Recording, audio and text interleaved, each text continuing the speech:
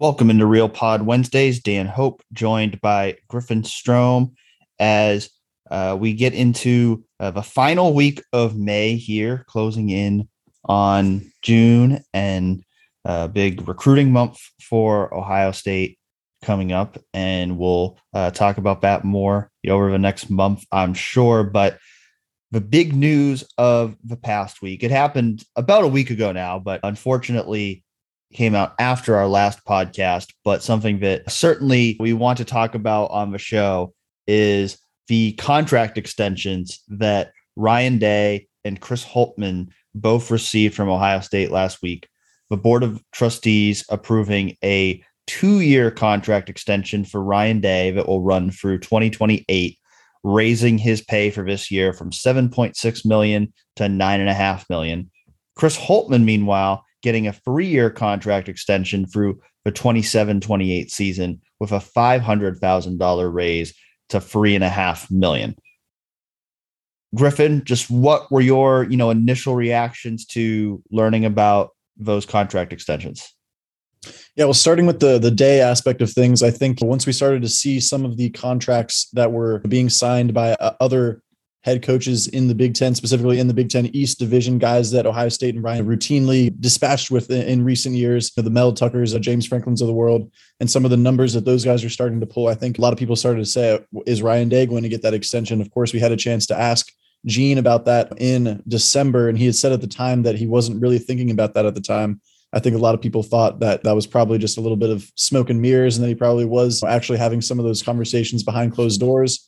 So that doesn't really surprise me. He's in that $9.5 million club there now. But then obviously on the basketball side of things, I think the bigger surprise of the contract stuff with several of the Ohio State coaches was that Chris Holtmann got a 3-year contract extension. Of course, he was already going to be through 2024, 25. Now his contract will run through 2027, 28. And of course, the reason that's a little bit semi-controversial is just because, of course, the way the basketball season ended, the fact that a lot of Ohio State fans are kind of groaning a little bit about where is the basketball program going. The Buckeyes are going to the NCAA tournament, but they're not getting very far necessarily, and they're not winning Big Ten championships. I think those goals are still set for the program, but now Chris Holtmann's going to get a little more, maybe take the pressure off, at least for maybe next season in particular, I think. Yeah, I think my initial reaction when I heard that Holtmann was getting a contract extension was, oh boy, I'm sure no Ohio State fans will have thoughts about this, because as has been the case pretty consistently over the last couple of years, there's plenty of takes out there in the fan base about Chris Holtmann, and understandably so. Ohio State fans, they saw this team go to Final Fours under Thad Matta, and Chris Holtmann has not been able to get Ohio State to that point yet. And now being 5 years into his tenure at Ohio State, certainly there's an expectation for Ohio State fans of wanting more. And I think at a minimum, among many Ohio State fans, probably a feeling of before you're going to give him a raise and a new contract, you should at least have to prove something more, at least get him to a Sweet 16 before he gets that new contract. I think the way Gene Smith and Ohio State look at it as he was getting down to, what did he have? 3 years left on that initial contract. Typically, when a coach gets down to that point in their contract, Ohio State typically likes to work on a contract extension, because if not, you get a lot of negative recruiting of, oh, this guy's not going to be there much longer. His contract's running out. And so I think Ohio State wants to project that sense of stability. In order to do that, I think that's, why the contract extension is coming now for Chris Holtmann. I think it's important to keep these things in context, because I don't know if the contract extension really changes anything. I mean, I think, like you said, I think the one thing it signals to me is he's not on the hot seat this year. If I know there's people out there who want this to be a prove it year for Chris Holtmann. I know there's people out there who think if Chris Holtmann doesn't make the Sweet 16 this year, he should be fired. I think this contract extension signals that's not going to be the case for this year. And we've talked about it before. I don't think it should be the case for this year, because we're talking about a team that has massive roster turnover from last season. I mean, literally is returning 2 players who played last year, Zed Key and Eugene Brown. Everyone else is either new or was out all last season with injuries. So he's basically working with a brand new team this year. We've talked about it before, but I think you have to temper expectations when you're talking about bringing in almost an entirely new roster. So that's not to say that the expectation shouldn't be to make the Sweet 16, but I also don't think it's fair to say if Chris Holtmann doesn't make the Sweet 16 this year, he should be fired. And I think a lot of that goes to the fact that they did bring in a top 6 recruiting class, 5 freshmen who are all highly regarded guys. We've said it before, and it doesn't really change my thinking, is I think you've got to give him 2 more years at least to see what he can do with that recruiting class. Now, I still don't think this contract extension guarantees anything for Chris Holtmann beyond the next 2 years, because contract extensions only mean so much in Ohio State basketball. Now, with that being said, we haven't received the full terms of contract yet from Ohio State. We don't know what the buyout looks like. So when we see those full terms, that might give us an even clearer picture of what this contract really means for Chris Holtmann. But, it certainly doesn't guarantee that he'll be at Ohio State for 6 more years. It is a vote of confidence from Ohio State. It does suggest that they think better things are to come for Chris Holtmann's program and that they want him around for years to come. But I still think there will come a point much sooner than 6 years where he's going to have to prove himself to keep his job. I just don't think that point is this year. Yeah, for sure. And you talk about the recruiting, and I think that's a huge part of the extension and everything too, because when we got a chance to ask Gene Smith about Chris Holtmann's contract as well in that same December press conference, he just kept saying that Chris Holtmann's recruiting is, quote, off the chain right now, I believe is what he used to describe that. And I mean, if you look at the recruiting class, the one he's bringing in this year, his best ever, top 5, 6 in the country. Sometimes it shifts or whatever, but I mean, even honestly, when you look at that 2019 class, which was his previous best at Ohio State, like almost all those guys left with the DJ Cartons and Alonzo Gaffneys and such. But EJ Liddell was in that class, and has ended up panning out very nicely, and he's going to be a first-round NBA draft pick. You look at Malachi Branham too. The fact that was a guy that Chris Holtmann just brought in with that recruiting class just being he and Kalen Etzler. It wasn't any class that was looked at as some huge national class or anything like that. But I mean, the success of Malachi Branham, I think, also speaks to the same recruiting success. And now the fact that you're starting to have these first round draft picks and you're bringing in a bunch of top 50, top 60 guys in the class. I think, Chris Holtmann might need a little more time to see what will come of that. And Gene Smith is maybe allowing him to do so, even if obviously, like you said, it doesn't mean that Chris Holtmann's actually going to be there for 11 full years, the full extent of the contract. But for the time being, a little more wiggle room, given that there was some criticism at the end of the season. Yeah, I mean, the reality is you're not going to fire a coach who's made the tournament every single year, who won a game of a tournament, who's also bringing in a top 6 recruiting class. Like that was never going to happen. He was never going to get fired after last season just because they didn't make the Sweet 16 or because they struggled down the stretch of a regular season. Like that was never going to happen. And I think now it's safe to say that unless things really go terrible this year, he's not in the hot seat right now. I think in 2 years from now, we have to see, okay, has this recruiting class panned out the way they've expected? Have they made progress toward making a deeper run in the tournament, or have they actually made a deeper run in the NCAA tournament? I think all those things will need to be evaluated over the next couple of years. And then if that kind of progress hasn't been made, if this kind of recruiting momentum hasn't been sustained, then I think those conversations can reignite again. But I think it at least signals for now that Ohio State believes in Chris Holtmann, that his job is safe and secure for right now. And obviously Ohio State is going to expect him to build on what he's been able to do so far. If anybody thought this was going to be, you make the Sweet 16 or you're done kind of year for Chris Holtmann, this would indicate that's not the case. And back on the football side of things, Dan, obviously, Ryan Day's extension, a lot kind of harder to question or gripe about if you're an Ohio State fan than Chris Holtmann's. Obviously, we already mentioned Mel Tucker's name with the $9.5 million number. This was inevitable, right, Dan? I mean, how surprised would you have been if this hadn't have materialized in this kind of same timeline here?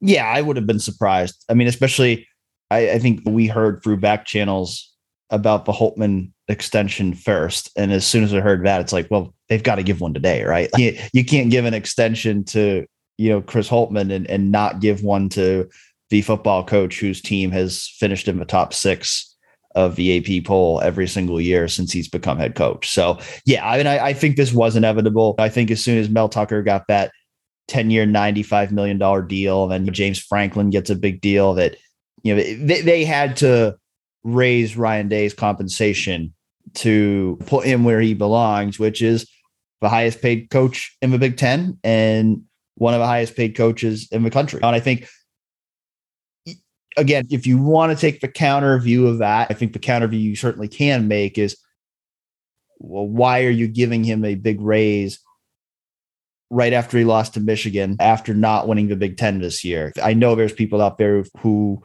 think, well, let's win a national championship first, or things like that. But I think the reality is, it's all just like anything in business. The market dictates your value. And I think in this case, he had become underpaid based on what those other coaches were making. And so I think it makes total sense for him to get this raise now, for him to get this extension now. I mean, we know that whether he has any real interest or not, the NFL rumors have continued to be out there every year with Ryan Day. And so they've got to compensate him well to ensure that Ohio State remains the place that he wants to be. But certainly I think it is. And this is another sign of that.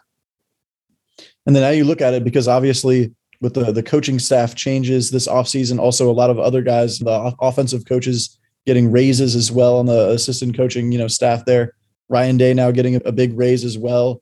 The numbers are pretty eye-popping, Dan, coming out to $18.283 million for the Ohio State football coaching staff, which is more than $4 million more than last season, which seems wild, but I think that obviously tells you where the priorities are at in the athletic department in terms of making a real national championship run and getting that monkey off the back, per se, for in the Ryan Day era now, given that he hasn't won a national championship in the first few years like a couple of his predecessors have.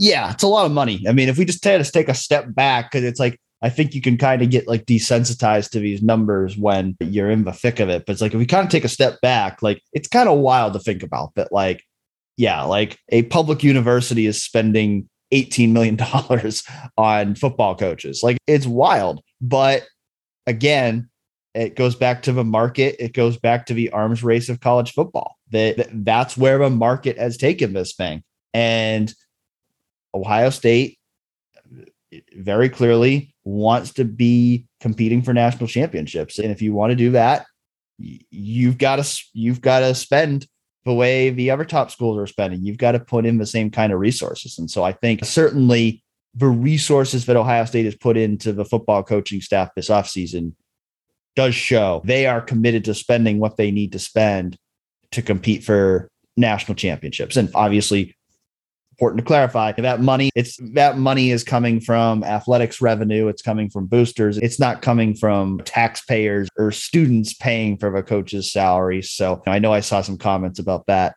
after we posted our story about his contract, but it's not really where it's coming from. It's coming from the revenues they're making off of athletics. But I think it's notable in the sense that I can just think back to a couple years ago when, I mean, it wasn't long ago. I think Greg Schiano was the first $1 million assistant, and that was like 4 years ago. So like, it wasn't that long ago that Ohio State was very hesitant to get into that like $1 million range for coaches. And there was definitely there was a time where there was kind of a feeling that like Ohio State like isn't willing to go quite as high as some of these other schools in terms of spending for assistant coaches. Whether that was really true or not, I'm not sure, but I know that, perception was out there for a period of time that Ohio State didn't want to go quite as big as some other schools in terms of spending for assistant coaches. But I think it's become very clear this year that if that was the mindset at one time, it's not anymore, because clearly they decided we need to go and spend more than anybody else to ensure that we have the best possible coaching staff we can. And I mean, it's also just striking. You think about a couple of years ago, I mean, all the money that Ohio State lost due to COVID. I mean, the athletic department was in, I don't remember the exact numbers, but they were in a massive deficit because of all the money they lost due to COVID. And obviously they're recovering from that pretty well if they have the money to go spend more than $18 million on football coaches. You'd think so. But Dan, I think you wrote a piece the other day, kind of taking inventory, looking at the first 3 years now of Ryan Day's tenure and kind of, stacking that up against some of the coaches past at Ohio State, obviously, who've had the tremendous levels of success. Obviously, Ryan Day's had a lot of success, but, a couple of things maybe holding him back from being really up there with some of those guys, just in terms of the fact that obviously he hasn't won a national championship yet. And then obviously the Michigan loss this past year, putting him 1-1 in that rivalry as head coach at Ohio State. How do you kind of take inventory of it all as we kind of sit here in the offseason and have a chance to hit pause and look, at a time before the next chapter of his kind of career begins now, post contract extension? Yeah, I mean, the hard thing for Ryan Day is that his predecessors set the bar so high, because Jim Tressel won a national title in his second year and Urban Meyer won a national title in his third year. So if you just compare him to the last two full-time coaches, you can say he's behind. Like he hasn't won a national title yet. And that's how high the bar is. I wrote it in a piece. I said, there's very few schools where you would be expected to win a national title in your first 3 years as head coach, but Ohio State is one of them. So that's just the expectation. And so I think it's simply reality to say that over time, Ryan Day's legacy is ultimately going to be determined by, number one, how many national championships does he win? And number two, how often does he win against Michigan? And if you look at those two categories right now, and if you just compare him to Urban Meyer, he's 1-1 in the game and he hasn't won a national championship yet. So I think those are the things, if we're really going to just compare him to those last couple of coaches, it's fair to say he is not risen to the Meyer or Tressel level yet, because he hasn't won that national championship, because he only has one win against Michigan, which of course is not really his fault, because the 2020 game was canceled. Ohio State certainly would have been favored in that game. So I think it's fair to say that Ohio State would probably be 2-1 against Michigan, if not for the COVID outbreak that hit Michigan before that game in 2020. But nevertheless, I think those are the things he has to prove. At the same time, I mean, his winning percentage is just below 90%, second best for an Ohio State coach for 3 years after Urban Meyer. So his consistency has been tremendous. The only Ohio State coach who's ever won 2 outright Big Ten titles in his first 3 years. And he did that back to back in his first 2 years. And so, I mean, obviously the one caveat that comes with that is he inherited the program from Urban Meyer at a place where it was already elite. Again, I mean, you look at Urban, like Urban had to come in and take over a program that had gone 6-7 the year before, and he achieved immediate success. Even Tressel taking over the program from John Cooper, they had some lean years with Cooper before he came in. And so I think it's fair to say objectively that he hasn't quite put himself in that Meyer Tressel tier yet in terms of accomplishments, but I think he's close. I mean, I think you can absolutely look at what he's done so far. And I feel confident saying that Ryan Day is one of the elite coaches in college football right now. I mean, you probably got to put Nick Saban and Dabo Swinney and Kirby Smart ahead of him, because they've actually won national titles. So I think it's fair to say that you've got to win a national title before you're in that same plane, but he's close. I mean, I think there's no doubt that when you're talking about a guy who's now one of the top 5 highest paid coaches in college football, that's where he deserves to be. And I think you just look at what he's doing recruiting wise. I mean, he's recruiting at just as high, if not an even better level than Urban Meyer. And so I think he's set the program up for the chance to compete for national championships every year, to compete for Big Ten championships every year, And so ultimately, he's got to do those things. I mean, ultimately, we can say that he has a chance to do those things. He has to actually do those things first. But I think the program is in great hands under Ryan Day. And I think Ohio State should feel good that it has an elite coach in Ryan Day. But ultimately, when we talk about his legacy down the line, it's ultimately going to be measured by, does he win national championships?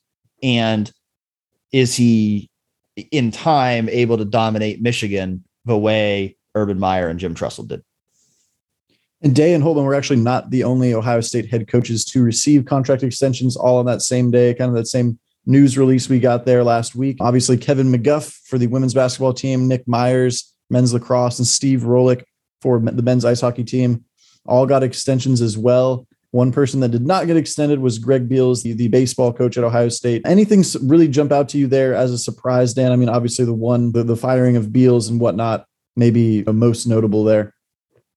Yeah, I mean, I don't think it's particularly surprising that Ohio State chose to move on from Beals. You look at, they went just 21-30 this year, had a losing record in Big Ten play, did not make either a Big Ten or NCAA tournament. So I think it was time. I think that, we were having conversation off air about it yesterday about what are the realistic expectations for Ohio State baseball. I mean, it's even a different conversation than when we talk about Ohio State basketball with Chris Holtmann. I mean, for Ohio State baseball to become a national championship contender, it's going to be hard pressed to do that because typically northern teams just don't have the same kind of success that southern teams do. I mean, I know from covering Clemson earlier in my career that college baseball is just way bigger down in the South than it is up here. And so I think it's going to be difficult no matter who the coach is for Ohio State to get to a point where it's a serious national contender in baseball. But I think if you're Ohio State, you should at least expect to be a Big Ten contender, which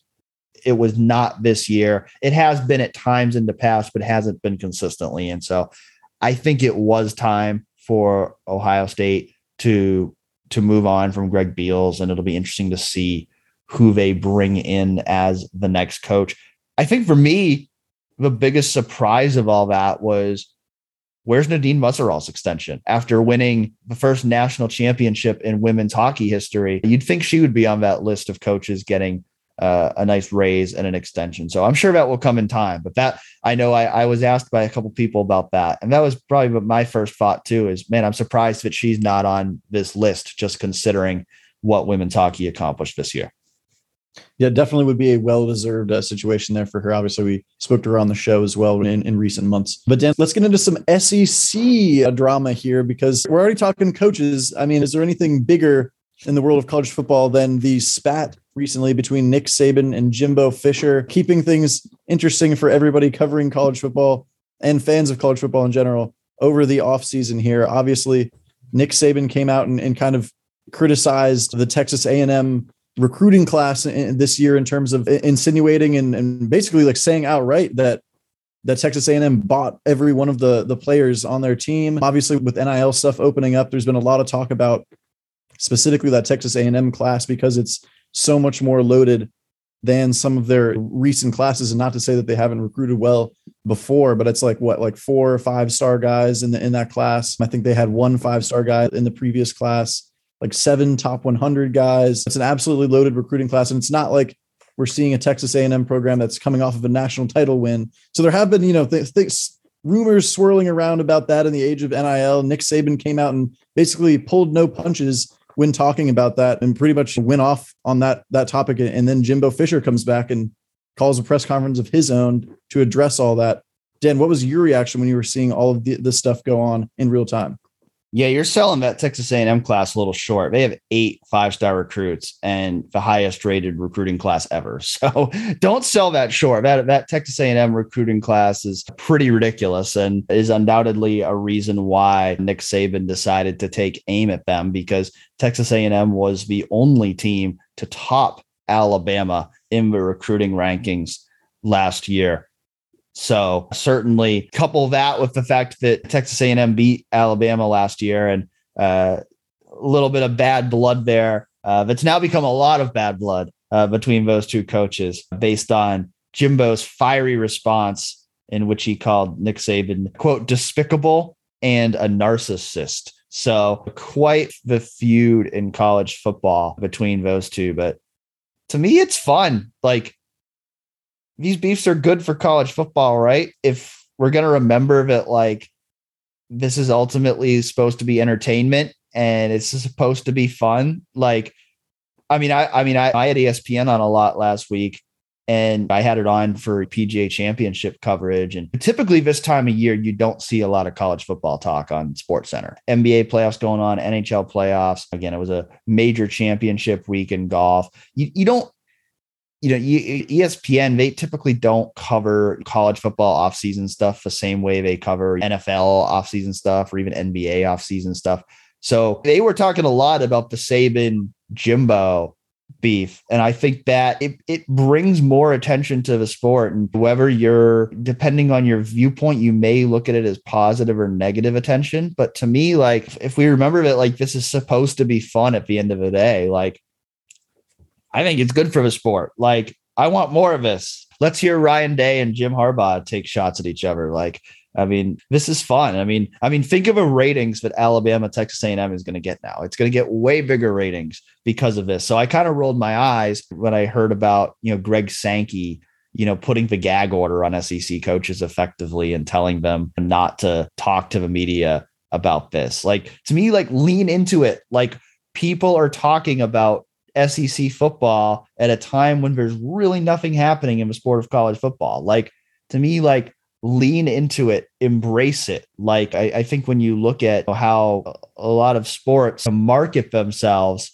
like, a lot of times these kind of storylines kind of build up intrigue in sports. And so to me, like, lean into it. Like, it's fun. Like, I want more fiery press conferences like we saw from Jimbo Fisher. Now it doesn't mean that I also don't think it's a little bit silly, because I think Jimbo was awfully defensive over something that may have not even really technically been breaking the rules anymore based on NIL. I mean, I think it all probably, if we're taking a serious look at it, probably all got a little bit overblown. But to me, like, it's fun. Like, I want more of this. I want more of coaches publicly going at each other, because I think we live in such a world now where everything gets so broken down and analyzed. Coaches tend to be very careful about what they say, but it's fun when the gloves come off, the filters go down, and two of the biggest names in the sport just decide to go at each other.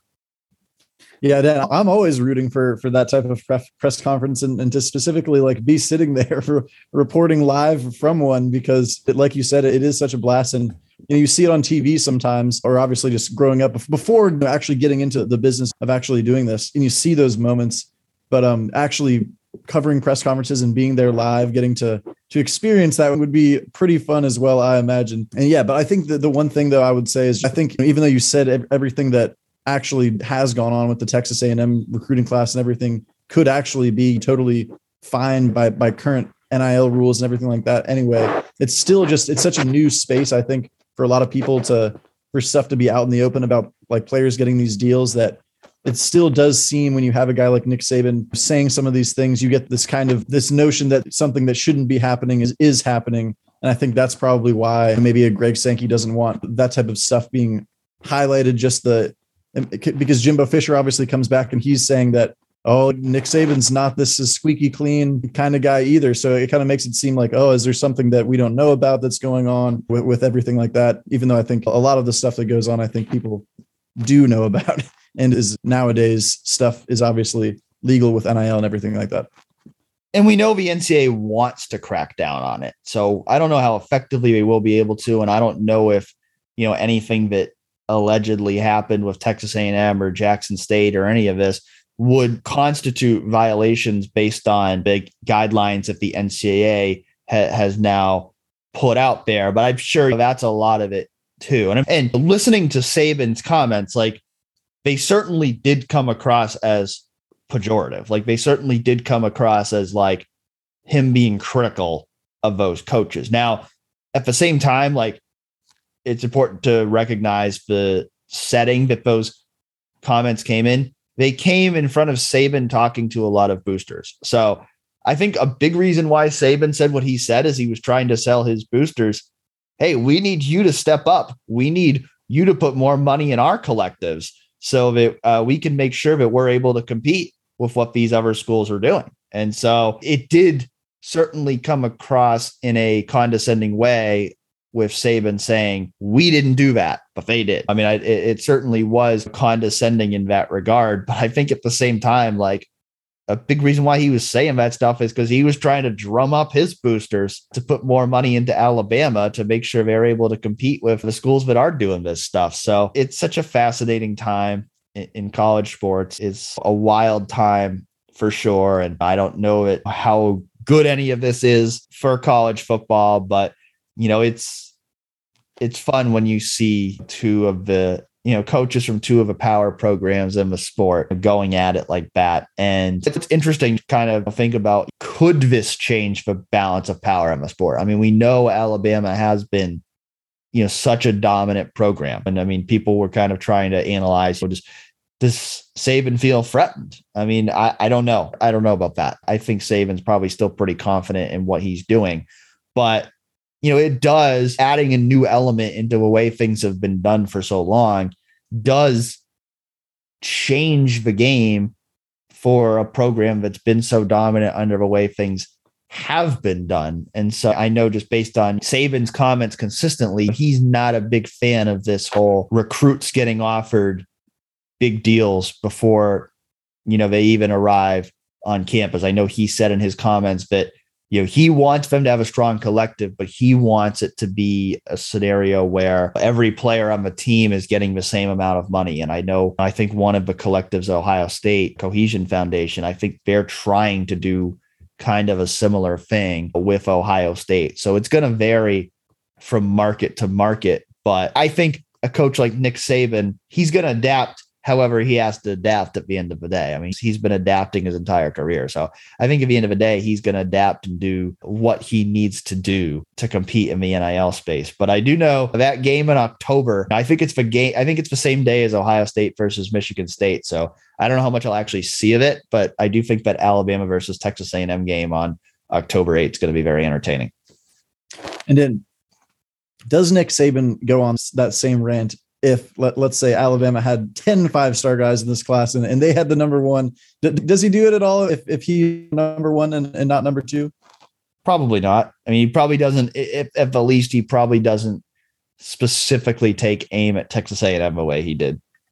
Right. That's why I thought it was just funny, because it did seem like a kind of a tantrum, but I'm certainly glad it happened, and it made for some funny headlines this week and sound bites that'll live on for some time, I would have to imagine. In other news this week, it looks like divisions are about to be dead in college football, because the NCAA announced that conferences are no longer required to have divisions to host conference championship games.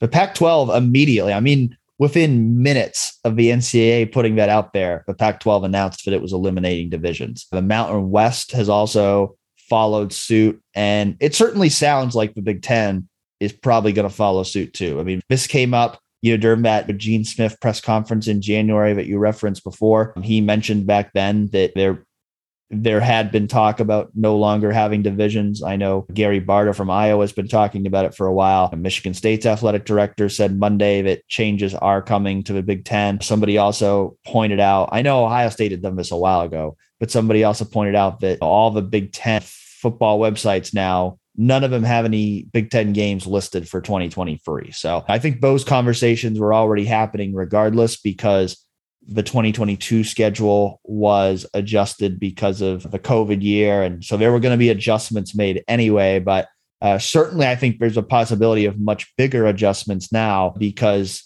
I think it's very possible that by next year, there's no longer going to be a Big Ten East and West. It's just going to be all one Big Ten. And that will certainly be a change. I think the question is that a good or a bad change for Big Ten? What say you, Griffin?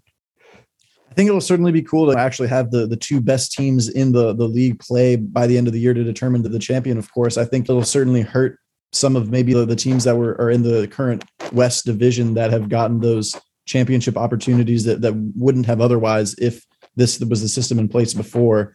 You think of the Northwestern and the Big Ten championship games in recent years and scenarios like that. But yeah, obviously it would set up the possibility of like an Ohio State playing Michigan, of course, in back-to-back weeks. Let's say that they still have the same traditional final regular season game, but of course, then if they're the number one and number two, and ending up playing again, which I personally don't know how I feel about that, honestly, because I don't know. It's such a traditional game and there's so much kind of mystique around it that I'm not sure if that would, like, I don't know, somehow take away from, because you see like some of the repeat games with the SEC teams with playing in the regular season or the championship game, or then again in the CFP. And I don't always love that for some reason when it comes to college football personally, but maybe that does add a whole nother level of contention with that rivalry in particular, and give us more opportunities for Ryan Day and Harbaugh to go back and forth, adding another layer of just contention and everything like that on top of it. What about you though, Dan? Do you think would it be better, or are there drawbacks that you can't get around there with that? Yeah, I'm with you on that. As we speak, there's a poll on 11warriors.com right now asking our readers, how do you feel about the idea of potentially playing Michigan twice in one season?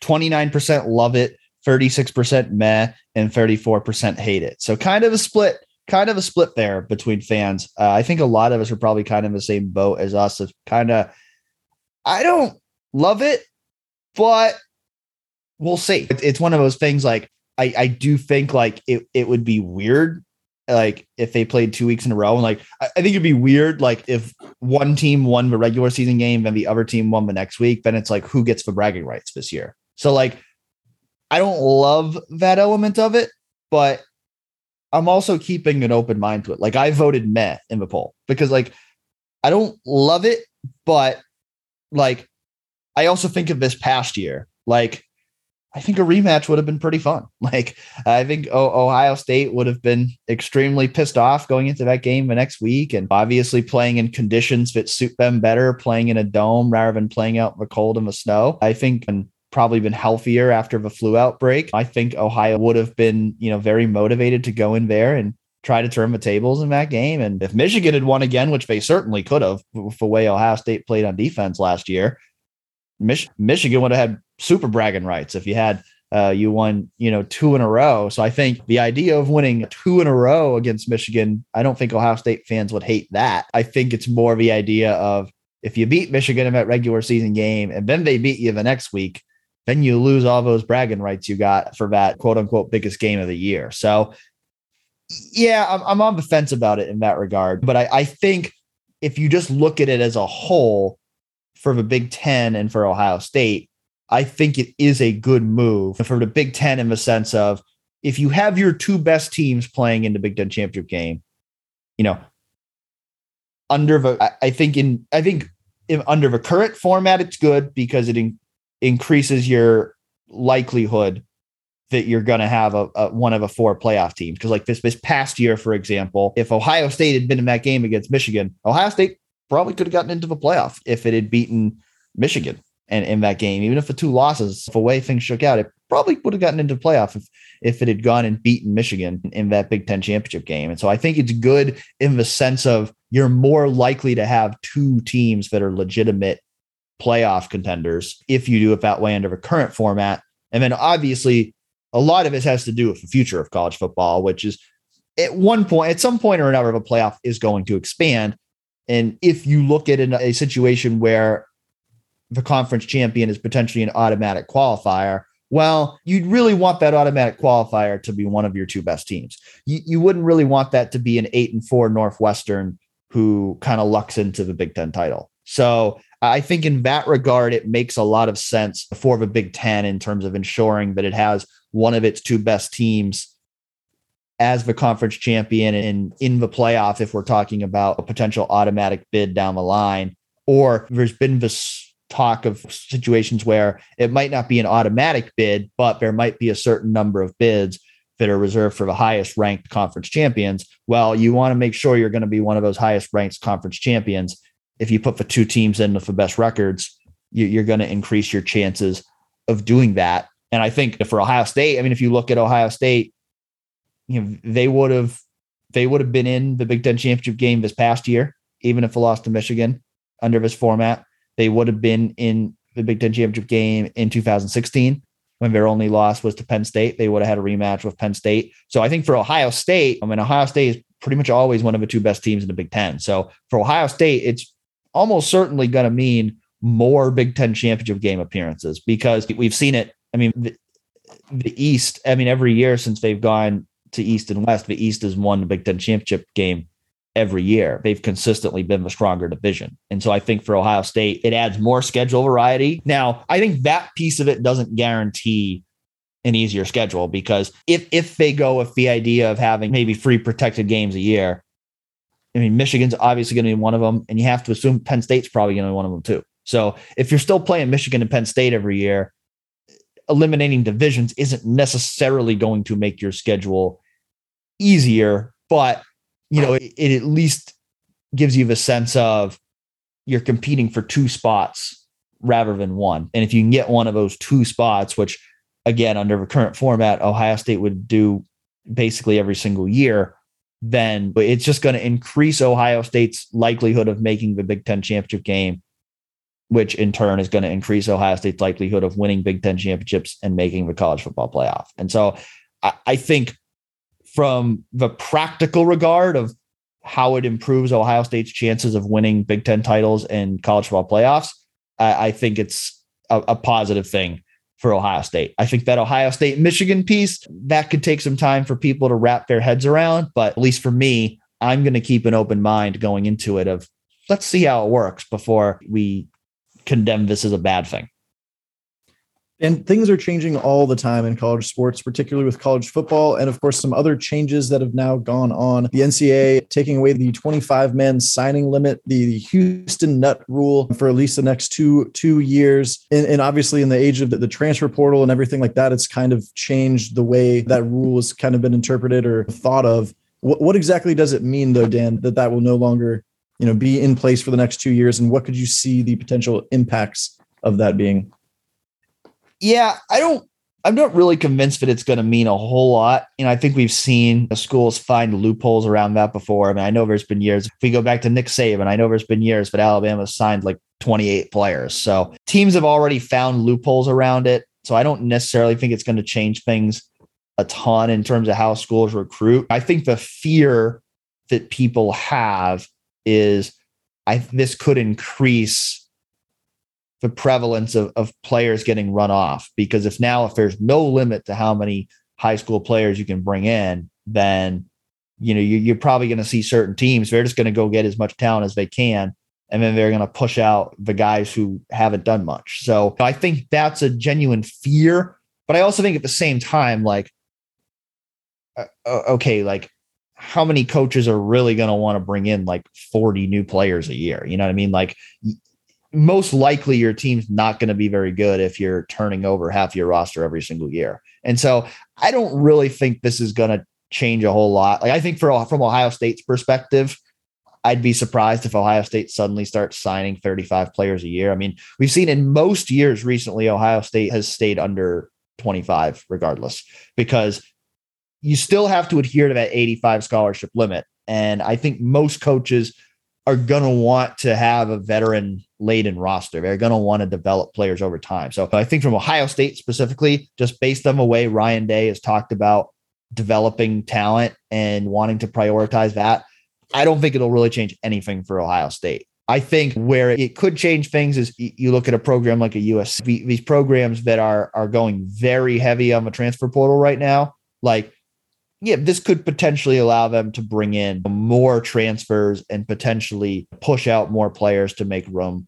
for those transfers. So I'm not going to be naive and say that's not going to happen, but I think by and large, this probably isn't going to change much, because I think there were already teams doing that. Another potential change, Dan, that I know you just wrote a piece on just last week, of course, would be the possibility of the FBS, FBS football teams and whatnot, just breaking away from the NCAA entirely. It's something that Gene Smith's been talking about recently. Other bodies as well have been talking about this, with the premise kind of being that the needs of the program, the FBS football programs, are just so different than the needs of other sports within the NCAA that it would make more sense to kind of split altogether. And I know you've probably can break that down in a more verbose way than I can, or more eloquently.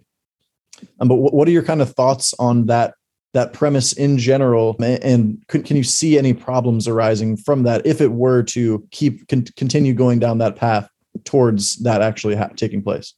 Yeah, I mean, admittedly, it's a little confusing. I mean, I know when I sent you the story to read it, it's like, hey, make sure this all makes sense, because it is a little bit confusing. But I know you did kind of ask me like, hey, it all makes sense, but you're kind of curious about what my thoughts were on it, so I figured we should bring it up here on the podcast. And I think it's a logical idea. A lot of the idea was initially proposed by the Knight Commission in December 2020. And it started to gain a lot of momentum here in the last month or two. Really with Gene Smith, I think he initially told ESPN that he thought it would be good for FBS football to break away from the NCAA. And we've now seen some other prominent people like ACC Commissioner Jim Phillips and Miami Athletic Director Dan Radakovich have come in and supported that idea as well. But a lot of it really stems from the idea of the college football playoff is not governed by the NCAA. The NCAA's revenue distribution does not include any revenues from the CFP, because the CFP is its own entity. And so the idea, as it's originally proposed by the Knight Commission, is FBS football in the CFP.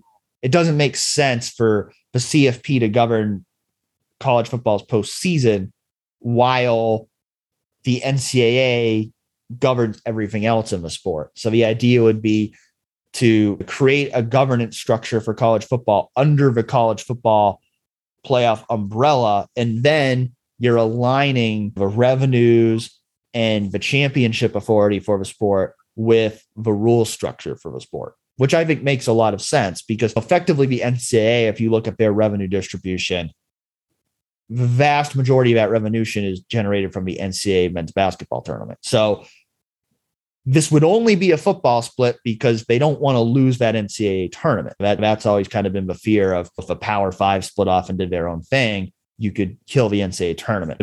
This idea would not do that. This idea would keep the NCAA intact. Ohio State and all the other FBS schools would continue to be NCAA members for all other sports, but football would be under its own umbrella. And I think a lot of that, from Gene Smith's perspective, is the NCAA is too big. You've got 130 schools that are paying for 85 scholarships. And I mean, we just talked about before the money that Ohio State's putting into football. I mean, spending $18 million on its coaching staff.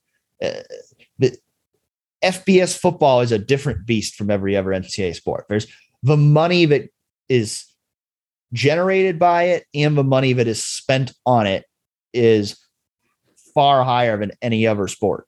So it makes sense for FBS football to have its own set of rules, its own structure, because the rules that apply to an Ohio State, what makes sense for an Ohio State or any other FBS football school, might be different from a school that doesn't offer FBS football or doesn't offer football in general. What makes sense for big time college football might not make sense for volleyball or soccer or golf or all the other NCAA sports. And so I know some of the things that Gene Smith has brought up is stuff like the recruiting calendar and the health and safety issues and different things like that. It could be limits on coaches and, personnel rules and all that kind of stuff. It makes sense how big college football is compared to all the other sports, for college football to have its own structure and its ability to make its own rules that may not necessarily align with what makes sense for every other NCAA sport. So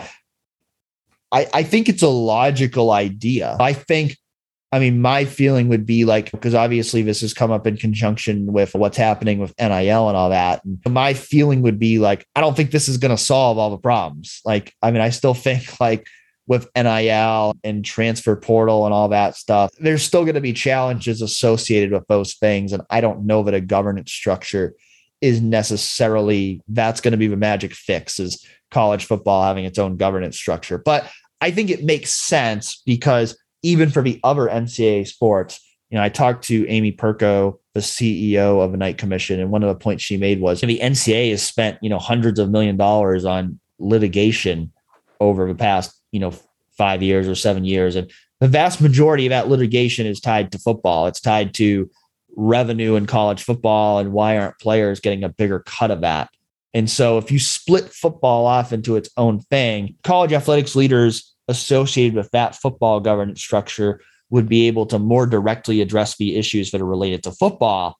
And then the NCAA would be able to focus on issues that affect all the other sports. So I think it makes sense. I mean, I think it certainly makes sense to have the college football playoff be aligned with who's creating the rules for the sport, because every other NCAA sport, the NCAA operates its championships for all the other sports. It doesn't for college football. So college football has always kind of been its own thing compared to the other NCAA sports anyway. And so I think it makes sense for college football to kind of be in its own umbrella. I think I kind of need to see if this actually gains momentum, like what the actual proposal is going to look like, to really know, like, okay, what are maybe some problems with it. I mean, I think it's interesting. I know the Knight Commission, one of their ideas was FBS football schools currently get an exemption that basically allows them to make a higher share of the revenue distribution in the NCAA. And the Knight Commission proposed eliminating that because FBS football would no longer be an NCAA sport if it was split off, which to me, that makes sense. It sounds like Gene Smith and other leaders in college athletics don't necessarily agree with that. They don't necessarily agree with anything that would take away any of their revenue. But she also made the point, talking to me, that basically the FBS schools, they have the power. Like they have the voting power that if they decide they want to change the model a certain way, they can do it. And so that shouldn't necessarily prevent an FBS split from the NCAA, because they can change the revenue distribution model if they want to. And so whether that will ultimately be good or bad for the whole of the NCAA, I don't know. But, you know, the idea, at least, you know, from talking to people from the Knight Commission, is they think a new structure for FBS football is what's best for the future of college sports. And they think it should be done regardless of whether the NCAA revenue distribution model changes as a result. How soon could we see something like that actually happen? I know you just said that the FBS has a lot of power in that situation to vote and make things how they would like it to be. But, you know, what to your understanding, what are the next steps in the process, and how soon could actual changes take place in that regard?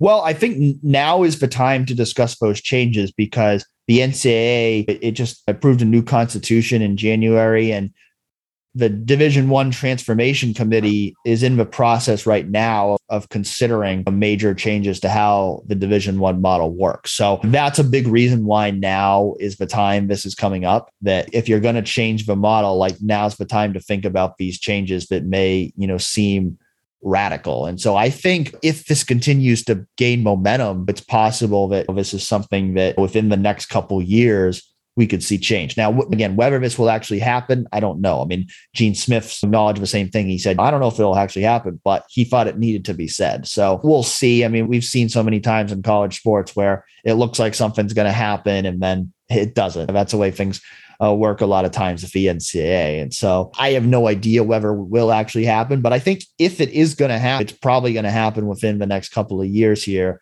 as the Transformation Committee continues its work. Couple of other loose ends here, odds and ends. Obviously, the NBA draft combine just took place at the end of this past week. 2 Buckeyes in that mix, obviously, as potential first-round draft picks. Malachi Branham and EJ Liddell, of course. I don't know how much, Dan, that the combine actually really changed where they're going to end up, at least as far as when I was rounding up the mock draft projections and everything like that. It didn't seem like, you know, one day at the combine was going to have Malachi Branham jump into a top 5 pick status or anything like that. It still seems like Malachi Branham's, he could be maybe one of the final couple lottery picks. I think a lot of people like him to maybe go to the Cavs at that number 14 spot. It would make a lot of sense, given him being a former Mr. Ohio basketball, everything like that. The St. Vincent, St. Mary, LeBron James connection, everything like that. It would only be, it would only make sense. But then EJ Liddell obviously probably will go later in the first round and not going to be a lottery pick. You wouldn't think, but still a first round selection nonetheless. Anything, you know, stand out to you about any of that? I mean, neither one participated in the 5-on-5 scrimmages. And so I think EJ Liddell might have had like the highest standing vertical reach. Both of those guys had close to 7-foot wingspans there as well.